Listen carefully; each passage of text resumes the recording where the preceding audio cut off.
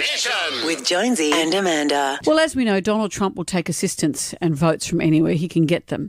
He, behind closed doors, has poo-pooed evangelists. He said, I don't get, what are they talking about? I don't get it. You have to be a fool to believe that stuff. That's what he said behind closed doors. We had recordings of him saying it. But he has done a lot to court the religious vote. He has a spiritual advisor, a woman called Pastor Paula White.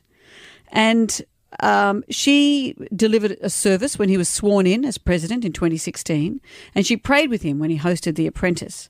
So a lot of people are critical of her style of evangelism because they call it prosperity theology or prosperity gospel, a belief that God will reward believers with material wealth if they donate generously to religious causes. That old thing. Yeah. So yesterday she was hosting a prayer meeting, a prayer service. It's very unusual. She's channeling angels and channeling sources and God telling her that Trump's going to win. And at some point, she starts speaking in tongues. So here is his spiritual advisor in a prayer meeting yesterday. I hear a sound of victory. The Lord says it is done.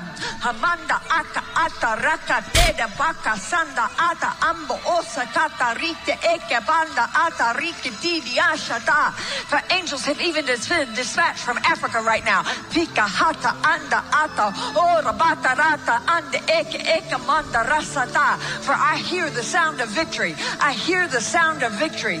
I hear the sound of victory. I hear the sound of victory. Yeah. If he doesn't win, I don't know what she does.